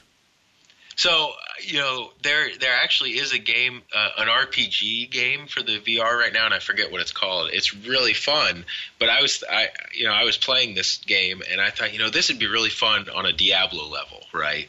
Where you're just surrounded by a million monsters, and you're just hacking and slashing right and left. Now, people would be taking video of you playing this, right? But I think Diablo would be really cool. And, I put the lose your lunch option as Portal because I think that'd be really cool, too. Could you imagine some of those, like, when you do the, like, portal through the ceiling and do the portal under the floor and you just, like, fall infinitely? Can you imagine how awful that would be in VR? I can't even imagine. Terrible. Yeah, no, Diablo would be, I actually think Diablo, even just as a... like not with you necessarily in, first person view from Diablo, but Diablo as a slightly more isometric game that you just played kind of top down within VR could be very cool. I actually played a game, and I have no idea what it was called because I played so many games this weekend, but I played a kind of a cool turn-based strategy game that was just kind of like a little more isometric than Diablo is on the PC. And, you'd move people, it was kind of very much one of those, you have this many movement points, you can move here and then fire inside of VR. And so your view was mostly that. It almost felt like a diorama. It was a cool game though. So I could actually see Diablo working multiple ways. It reminded me a little, did you ever play, I can't for the life of me remember what it was called, but like back in the arcade 15 years ago where they had those like hologram time splitters, time jumpers, Time Traveler felt very much like that, but better. So I could see how Diablo could work. I think for me, I think the funny thing is my kind of answer has always been Skyrim. I always wanted to play Skyrim in VR because same thing as Diablo. Like I want to be like the combat in Skyrim is always janky. Like you always feel like you're like I want to do my cool shield and my cool sword, but it always felt just kind of flaily. And I always thought it'd be really cool to be able to, see a guy coming and block with my shield and then counterattack with a sword and that kind of thing. But Skyrim's actually coming to VR, so I guess I got to get a new answer, and I don't have one yet. I'd like to see Fallout in VR too, but that's also coming. So really, I was going to say, really, what it is I want to see those people make games, and I want to make them for VR. And they heard me, and they've just fulfilled all my dreams. So I guess I'm set on VR for a while now. Maybe, I don't know. I don't know. Standing there in Skyrim and having a dragon land next to you would be pretty cool. Like being able to punch out a dragon in VR, right? Yeah, I'm down with that. I think Skyrim's actually, unfortunately, only coming out for PSVR. I think. I could be wrong. I think that's the one that is, and that makes me sad because I want to play it. I want to play it on my Oculus. So, oh well. Anyway, I really, honestly, every game can be in VR. I'm actually perfectly fine with every game being in VR. That'd be amazing. All right. So next question is from Crawdad. He says, and this is the one that Hans has been struggling with the entire all of today, I think. Yeah, since you asked, yeah, this is rough. What game? So this is kind of a two-part question. What game has made you tear up with emotion, not just sad, but real emotion, angry, happy, doubtful, etc.? On the other hand, what game scared you the very most? What do you think? Scared is easy, right? Yeah. For me, that was Alien Isolation. That game is one of those games where I actually had to stand up, walk away, and take a 15-minute break in the nice sunlight before I went back to playing it. There were parts of that game that and your answer kind of the same way with that. Yep. As well when you get there. I almost thought about buying Alien Isolation. It's part of a Humble Bundle right now that I think expires like today or tomorrow. I've almost done it, pulled the trigger like 3 or 4 times. I'm like, no, I don't need more of that in my life. I don't think. Like, I hear it's amazing. I hear it's fantastic, but I'm just such a wuss when it comes to horror games that I don't think it's a good idea. It is truly amazing how, I mean, they call it isolation, and the first few hours of the game, it truly is that. I mean, it is incredible how alone they make you feel. And I think, to me, like, so my answer, what he was just alluding to, is Dead Space.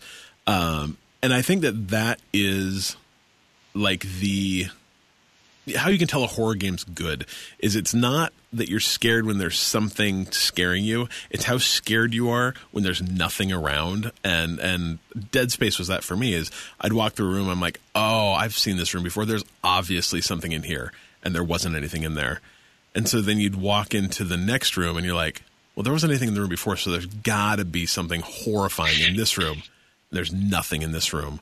And then you'd go into the next room, there's nothing in there, and you'd go back into the second room, and that's when something would sneak up from behind and scare the crap out of you. I don't know how many times I finished that game, just like put the controller down, I'm like sweating, and I can feel my heart pounding. I'm like, am I having fun? Because I think I'm having fun, but I'm not 100% sure I'm having fun. So I get it. I get it. So have you found your sad game yet? I have not found my sad game. Your sad games, all those arcade games that got beat to death and left behind, in dumpsters to go to the dump. The thousands and thousands and thousands of arcade games that are in landfills now. I think that's probably true. Single tear just rolls down your cheek. And I see you've got one. Yeah. And this game, no kidding. You talk about this all the time. Firewatch. I know I've talked about this game a million, billion, trillion times, but I'm going to say right now, like 45 seconds from when I say now, spoilers. So now, there's a part in this game. Oh, you haven't played it yet, have you, Hans? No, go ahead. So there's a part of this game, like 80% of the way through, where you find a dead kid in a cavern, and it's heartbreaking. Absolutely heartbreaking. The kid really doesn't figure into the plot a ton. I mean, a little bit, but as a parent, you walk up to this, like, and you just find this dead, broken body in this cave, and like, you can watch me, like, I live streamed it, and you can just see me like, oh no, and it was horrible. It was absolutely horrible. Anyway, so that's a great game. You should go play it. It's really fun. Yeah, you sold it up to this point, right? Questioning. It's such a good game, but I mean, it's such a good game because it will make you feel. It makes you feel for all the characters, everyone in that game. Like, it doesn't, and I've said this before, Firewatch doesn't end happy. And it doesn't need to. Just like not every movie needs to end happy, not every book needs to end happy. Firewatch does not end happy. And there's a reason it doesn't. And the thing I just talked about is one of those reasons that it doesn't. But it doesn't make it's such a good game. It's such a good game. It's 3 hours of your time. Spend it. What about happy? What makes you the happiest? What is your happiest memory of a game? Oh, there's so many happy things. Like, I think like good games make me happy all the time. It's like finding happy in a game is not hard. Probably one of the most gleeful parts I've ever been in a game, and it's horrible because I spent a bunch of time murdering unicorns. But have you played Diablo 3? I have. So yes. Have you ever gotten to the like happy, fun unicorn land? It's like through a magic portal. Like I'm like, what am I doing? Why are these unicorns exploding into giant bloody piles? What's going on? Why is this place full of gumdrops and lollipops and, magic LSD?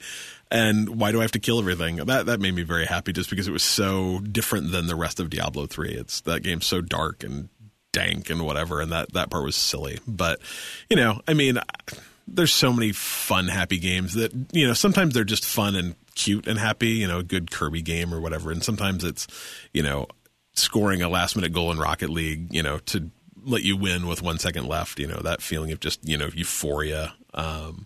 Games are very good at making people feel happy, I think, which is maybe why a game like Firewatch or The Remains of Edith Finch or What Remains of Edith Finch or that don't end happy and that don't make you feel happy but make you feel something different are kind of stand out and interesting to me. So, I don't know. I think, another emotion is like laughter and that kind of thing, right? And I think that there are two that stand out in my mind in that way. And one is South Park. Oh, Jesus, yes. I've never laughed so hard in my life. That and Tiny Tina's Assault and Dragon Keep, which I don't think you've played yet. Which you really Dragon Keep? Yeah, Tiny Tina's Assault on Dragon. And that's the expansion for Borderlands 2, isn't it? Yeah. Borderlands 2. Yeah, correct. That's 4 hours of nonstop laughter as well. It's as good as South Park. One thing I did last week, and I haven't had a chance to play it yet, and I think me and my brother are going to do it together, is I got the Handsome Collection. So I will finally be able to play Borderlands 2 in its, remastered Xbox 3 or Xbox One glory. So once I beat it, I'll get the expansion. But yeah, South Park. If you haven't, Fractured Butthole, carefully, is coming out soon. I want to say this year, but maybe it's next year. I don't know. It doesn't matter at this point. There's a million games coming out in the next 6 months. Who cares? But if you have never played the first South Park game, oh my God, it's so good. It's so fun. And it's, you have to take it. If you don't enjoy South Park, you won't enjoy that game. But if you do enjoy South Park, you will love every single second of it. It's so good. It's so good. And you don't even need to be current with South Park, right? No. You can, totally just standalone. Some South Park, Yeah, because you have to get their humor. You have to be one of those people that can say sometimes things that are horrifyingly offensive are actually kind of funny. So it's good.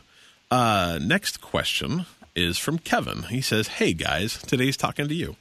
So I was wondering, what game release had you more excited than you've ever been for a game release?" For him, it is Destiny 2, which is, like we said, coming out now. I should have a timer so I could look at all times. 3 hours and 6 minutes for me.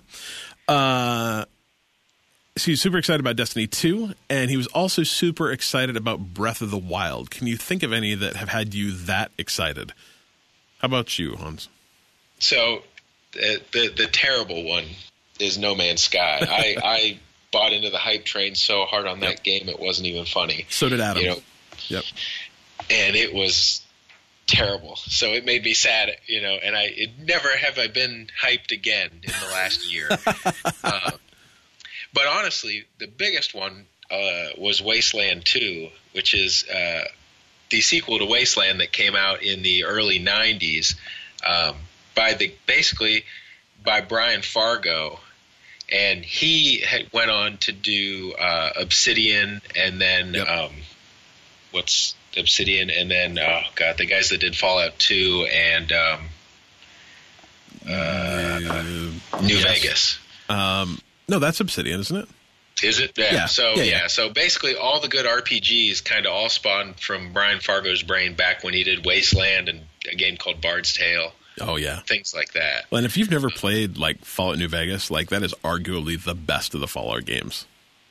Oh, most definitely. Yeah. There's actually, I was reading an article the other day on the differences between how Bethesda does things versus how Obsidian did it, and they're like, you have these two options and leads to this ending. And then, with New Vegas, it was like, you have 55 options and 73 endings. Obsidian's just done some great work overall. They do some just kind of cool games. I don't think they get mentioned enough in kind of top tier talk, because a lot of what they do is they do kind of make games for other people, and they've done some really cool Kickstarter stuff recently too, right? Didn't they do well, yeah, so he left them, and it was Black House Studios was the other one I was thinking of. All the isometric Dungeons and Dragons games, basically. Are they the folks that are involved in Pillars of Eternity and yes. Yeah. So this is In Exile games. Yeah. They started it with Wasteland 2 and then did Pillars after that. Yeah. And Pillars is the spiritual successor to... I'm not that smart with old RPGs. There's good stuff, though. Yeah. Anyways. Well, they did Neverwinter Nights. They did, Knights of the Old Republic, too. They did some top shelf games back in the day and now.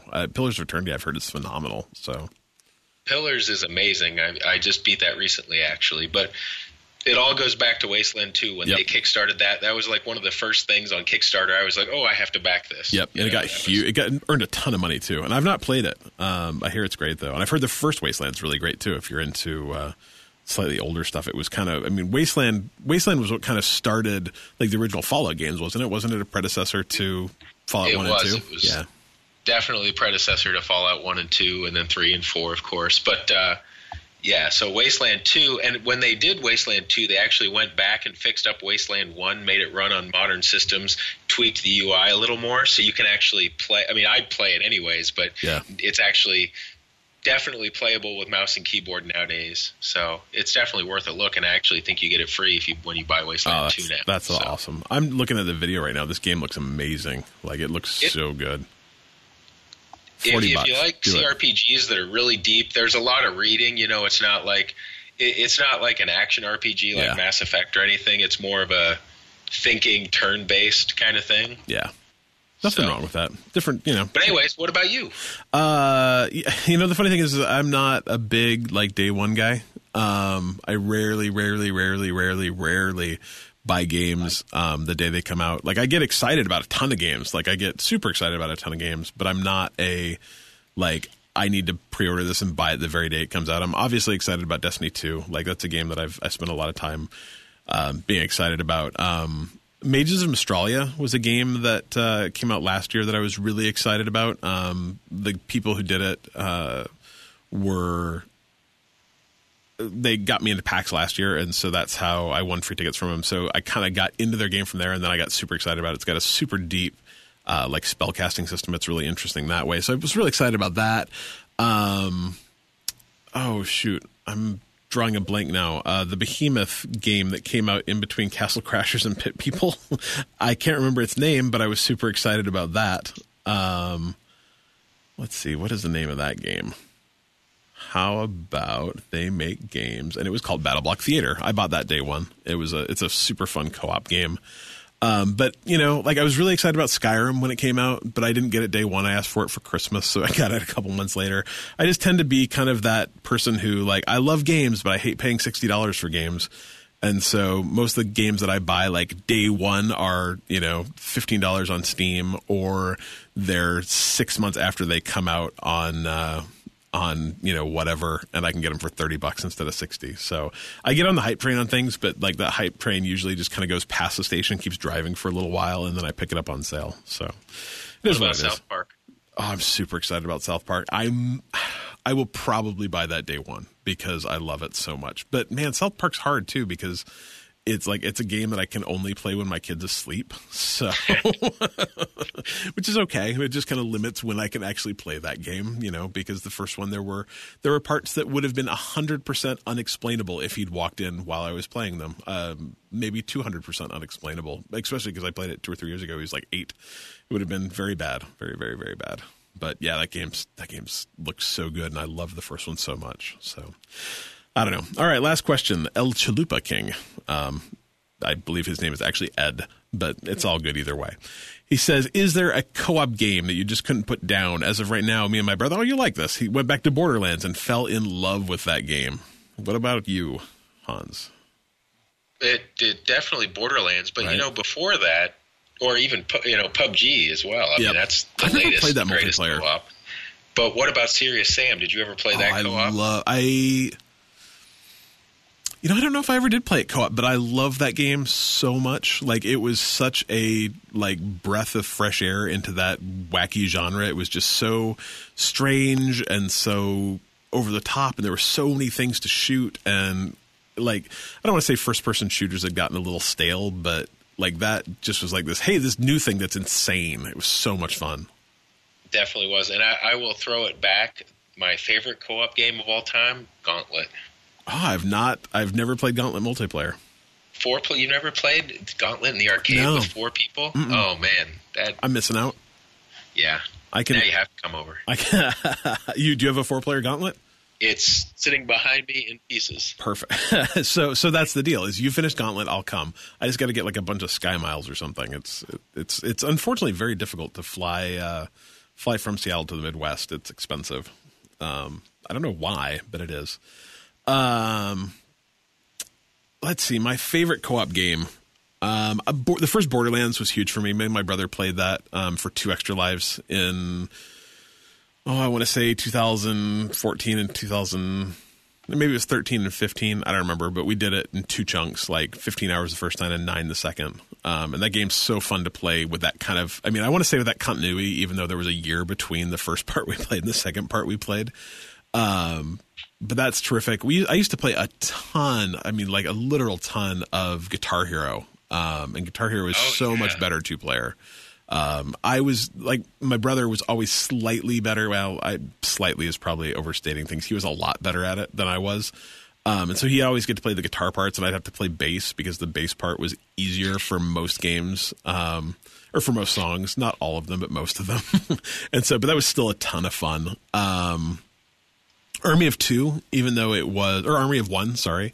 Even though it was like super bro-y and over the top and dumb, was a super fun co-op game. But I mean, I'm honestly a firm believer that every game that can be should probably be co-op, because I think almost every game is better played co-op if it's got good co-op. And to me, like, one of the hallmarks of a good co-op game too is that, like, you should never, like, nothing should ever drop that you can't both pick up.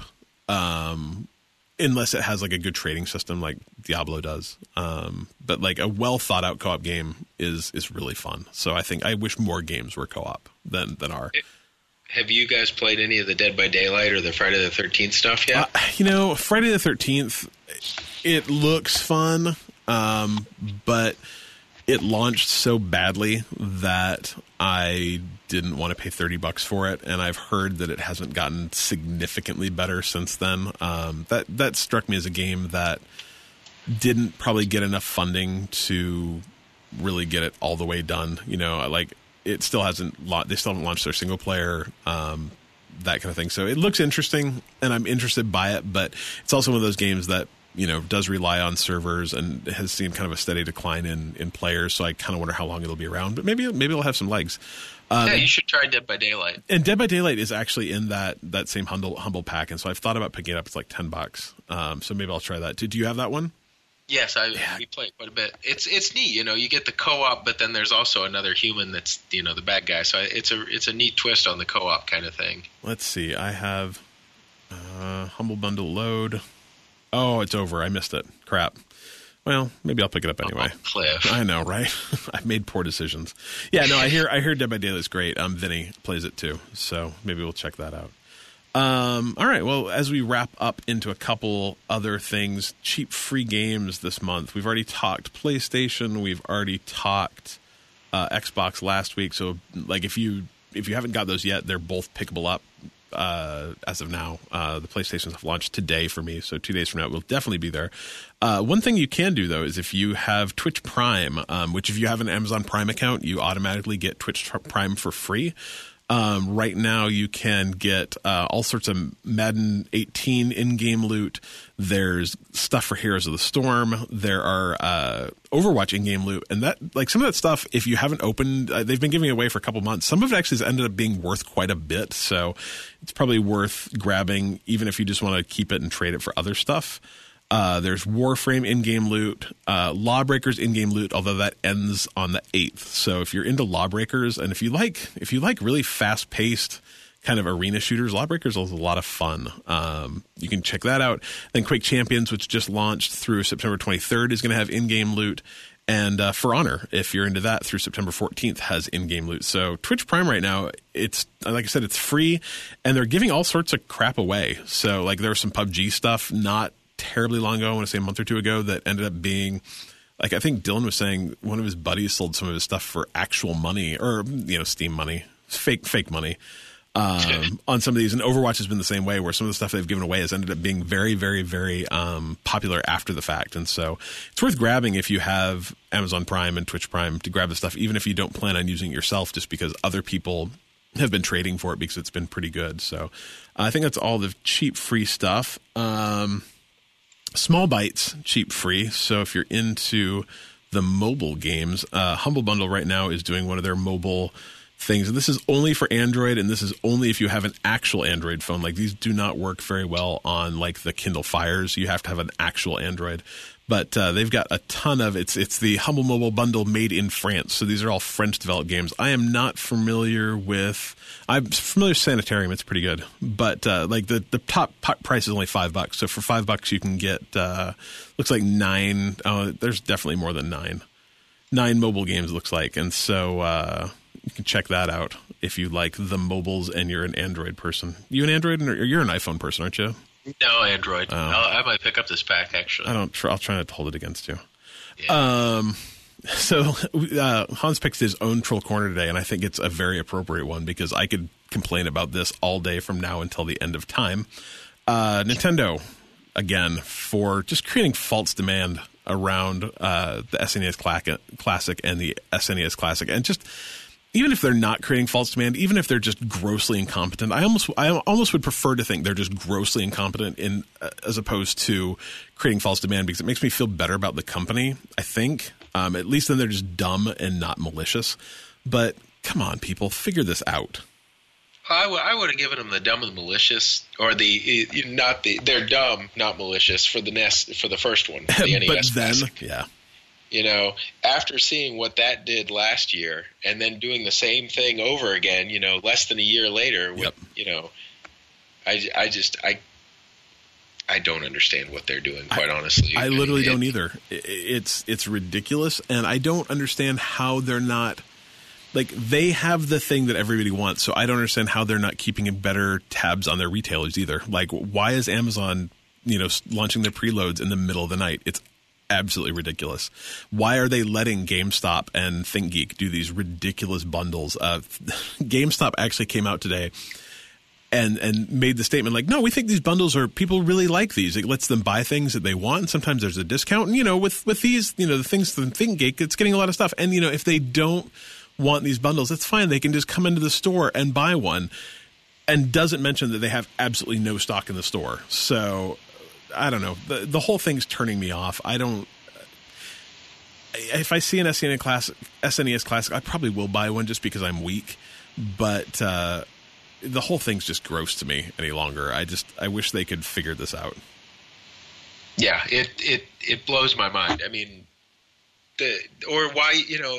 Okay, fine. You messed up on the demand, but why stop producing them? Right? Yeah. Obviously, people want to throw money at you. Keep producing the NES Classic. Keep producing until, you know, you don't have demand anymore. And I'll be honest, their reasoning for that is the only thing they've said in this entire debacle that actually makes sense. Is they say the reason they've stopped producing them is because there's just limited factory time. Like, at some point in time, they have to choose to make SNES Classics or make Switches. Like, they can't make both because there's just only so many factories in China that can actually produce these things. And those same factories are creating PlayStation 4s and Xbox One X's and probably your fancy phones that you're buying and your iPads and your iPhones and all that stuff. And so, like, they just literally they could only make so many, and it came to a point where it was at the expense of making other things. So if that's true, I'll say, okay, fine. If it's not, like, bleh. I don't know if I believe it. I mean, the fact that I can do the exact same thing that they're doing with more games on a Raspberry Pi. So, you know, it's not specific silicon, right? They're not making hardware that's, you know, I mean, they could take the guts out of a 30-year-old phone and they could play the NES games. That's valid. 30-year-old That's phone. Valid. Yeah, I don't know. The entire thing's just silly, and like I said, it makes me not want one. But I'll buy one if I find one. It's just the way it is. That's the problem. Right? I know. I'm weak. I'm bringing this up because I want one very badly. I don't know why. The only thing I can that's the thing is I don't know why, because I could just go play it on my Raspberry Pi. Although I've heard that the SNES Classic is actually going to have the cool rewind features that, like, the Disney Afternoon Collection did, where if you die, you don't have to actually die. You can actually just rewind it back a little bit, and that's super intriguing to me just because these games are hard, too. They're really hard. So I don't know. But yeah, anyway, just Nintendo, please figure things out. And like I said, the only thing that makes me really happy about this is, like, my kid didn't go like, oh, Dad, I want Santa to bring me an NES Classic for Christmas, because I don't know what you do. Like, you disappoint your kids, I guess. Or you buy one for $300 off eBay. Arnold Schwarzenegger and Sinbad. Love it. That's what you do. I think it's a great idea. I think it's a terrific idea. So, I don't know. We'll figure it out. Hopefully he doesn't want an SNES Classic. I don't think he will. He just wants Minecraft on a different system this year, I'm sure. Anyway, that's my wife calling, probably wondering where I am because this podcast is running super late. So I think we're going to wrap this up. Thank you so much, first of all, for coming. It was terrific to have you come in and talk about your arcade games. We've been talking about doing this for, I don't know, we're on episode 42, so we've been probably talking about it for like 43 weeks, it would be my guess, roughly. Least. But thanks for coming on. It was great. You can find us at bitemepodcast.com. That's BYTE. And then me. Hopefully you can spell that, and podcast is a given. You find us on Twitter, Facebook, YouTube, Mixer. I think we have a Twitch page. We don't really do much there. You can email us at bitemepodcast.com. You can find us on Discord. Come chat with me and Hans. We're both there. I'm there all the time. He's there a lot. He's East Coast, though, so weird things happen. And check out our Extra Life page. We have T-shirts if you want them, all that stuff. Would you like to give any of your internet information out in case people want to talk to you about arcade games? You have a Twitter? Not really. That's all right. Mostly just find me in the Discord. I'll be there. I do have an Instagram page, but it's not very full yet. Mostly arcade game stuff. That's cool, though. What is it? I don't even remember. You put me on the spot. I'll put it in Discord. Perfect. That's perfect. All right. Well, thanks for coming. Thanks for listening to us. And I guess, can you whisper "bite me" for Dylan? Bite me. Oh, that's good.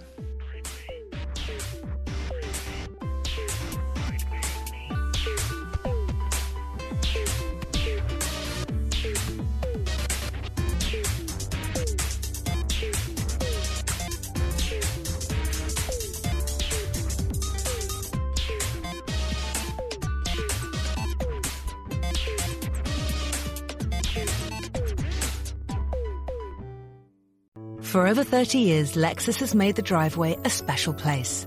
But this year, some new driveway traditions appeared, like birthdays and drive-by graduation parades. Here's to making the driveway the place to celebrate. Deck your driveway at the Lexus December to Remember sales event. Find exclusive offers on our most popular models with contactless delivery. Now through January 4th. Experience amazing at your Lexus dealer. Click the banner to discover more.